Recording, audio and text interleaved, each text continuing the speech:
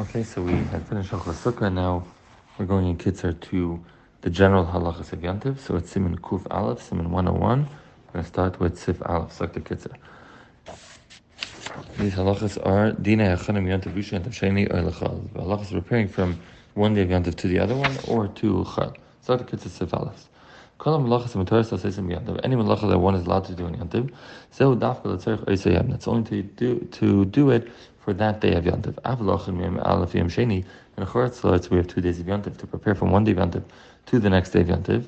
I feel the Rosh Hashanah, even Rosh Hashanah, that we know in some aspects we consider Rosh Hashanah to be Yom Erichta, one long day.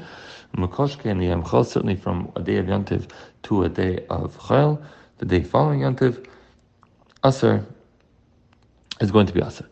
If a person has to cook for, let's say, the first day of Yantiv, you could take a bigger pot than he would have otherwise used and fill it up to the top with meat. Even though he doesn't need that much meat today, and he's going to use or a portion of this for tomorrow. Came the Laila, and part of this is going to be left over for tonight, which would be the next day of Yantiv, or for the following day. You're allowed to do it. Now the Kitzur qualifies. Why are you allowed to do it in such a case? Only in something where you're cooking in a pot. Because whatever you're cooking cooks better when there's a lot more food cooking in it. So therefore, even though you're right, there's going to be meat left over today, but it's enhancing what I'm using for the first day of Yantiv. And therefore, you're allowed to cook and add in more. But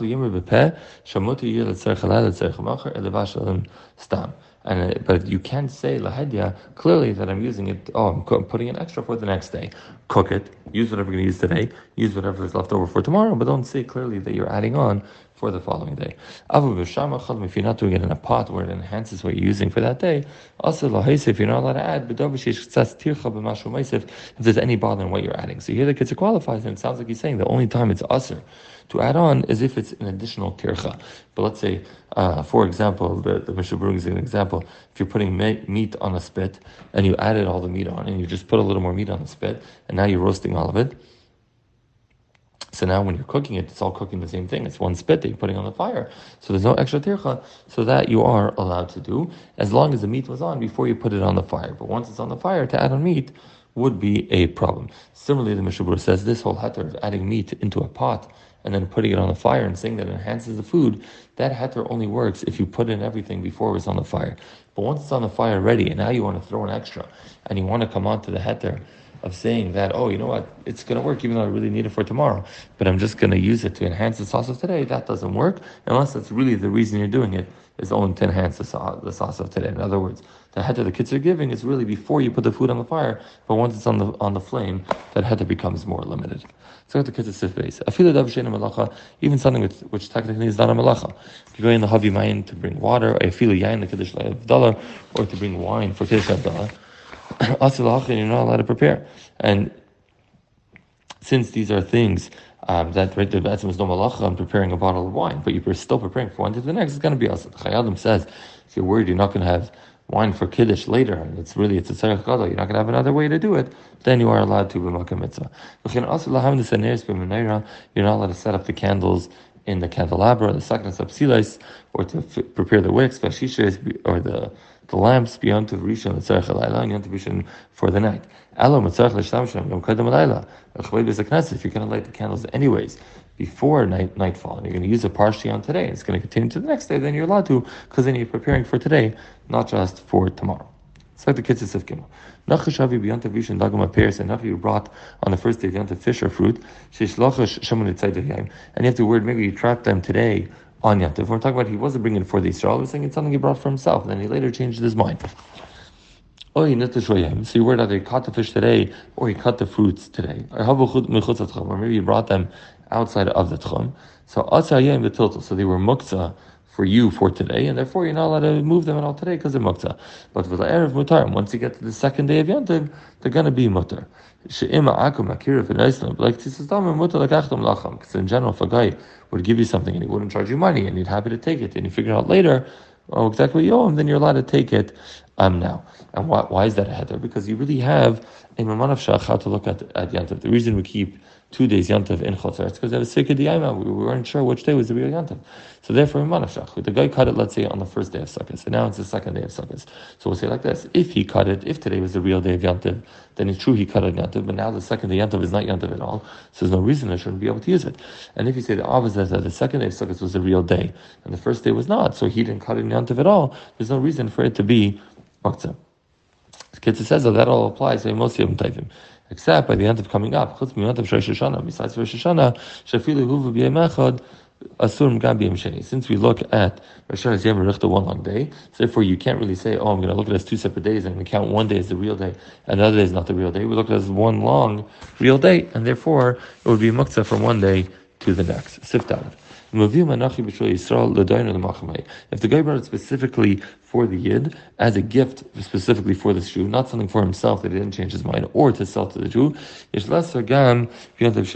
then we answer it even on Yantav Sheni. Why? Because here you're right, even though we have the same svara to say that the 2 days are separate and they both can't be Yantav, but here we're worried that if it's something that is being special for the Yisrael, and you see the Yisrael takes it, worried that he's going to continue to, he may come to ask a guy to do things for him on Yantav. So therefore, even though technically it's not really a problem because one day we say it's suffix, one day not, chamor geyser, so you should not ask a guy to do more melachas for you. Again, this isn't a case where the guy specifically is bringing something for you special, not something he brought for himself that he now wants to get rid of.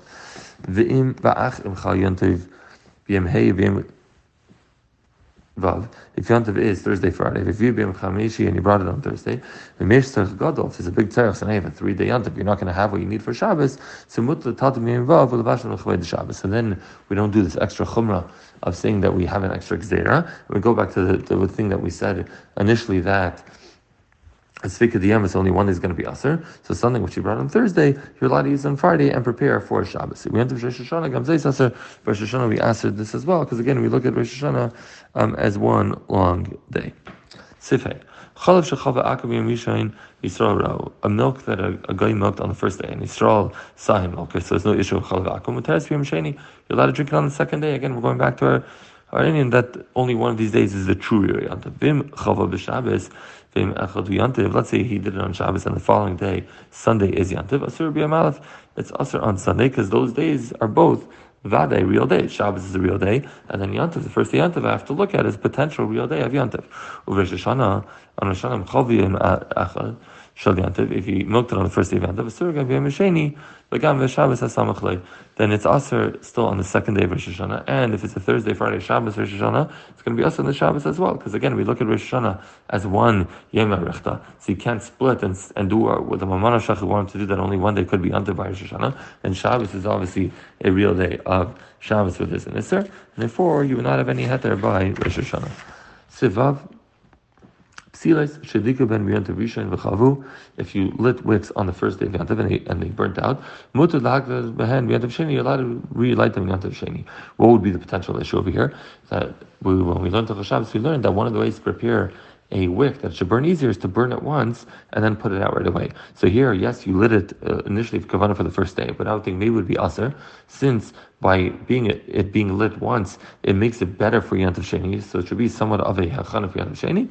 We say that it's not a problem, right? And again, because what we were saying with the Sveika Diyam, that only one day is considered Yantav, and Manav Shach on the second day, it's not going to be Yantav anymore, because either first day Yantav wasn't Yantav, and Kum Tachais, that today is no problem, or today you didn't prepare Yantav, or today's not Yantav, and Mamela there's no problem at all. Ach b'sheim and Rosh Hashanah, like we said, the 2 days of Rosh Hashanah would look as one long day. So Asal Hadik b'Yantav b'Psila Shchav b'Yom Rishon. You're not allowed to use a wick that went out on the first day. V'Filu b'Katz Hasheni, even if using the other side of the wick that really wasn't prepared, but we considered it as one object, and therefore it's going to be Asr. But it doesn't come muktzah to the point that you're not allowed to pull them out and put in fresh wicks. That you are allowed to do. After Shabbos, you're going to have the same problem that it's 2 real days, so the same halachas would count as a one day Rosh Hashanah, that you would not be allowed to use it, but you would be allowed to remove it. The Ramah, however, argues and holds in this general halacha that even Rosh Hashanah you can use the wicks from day 1 on day 2. Mishabura says that if you have, better obviously to avoid it if you can. If you can't, then use it, but use the other side that was not prepared. Shkayach.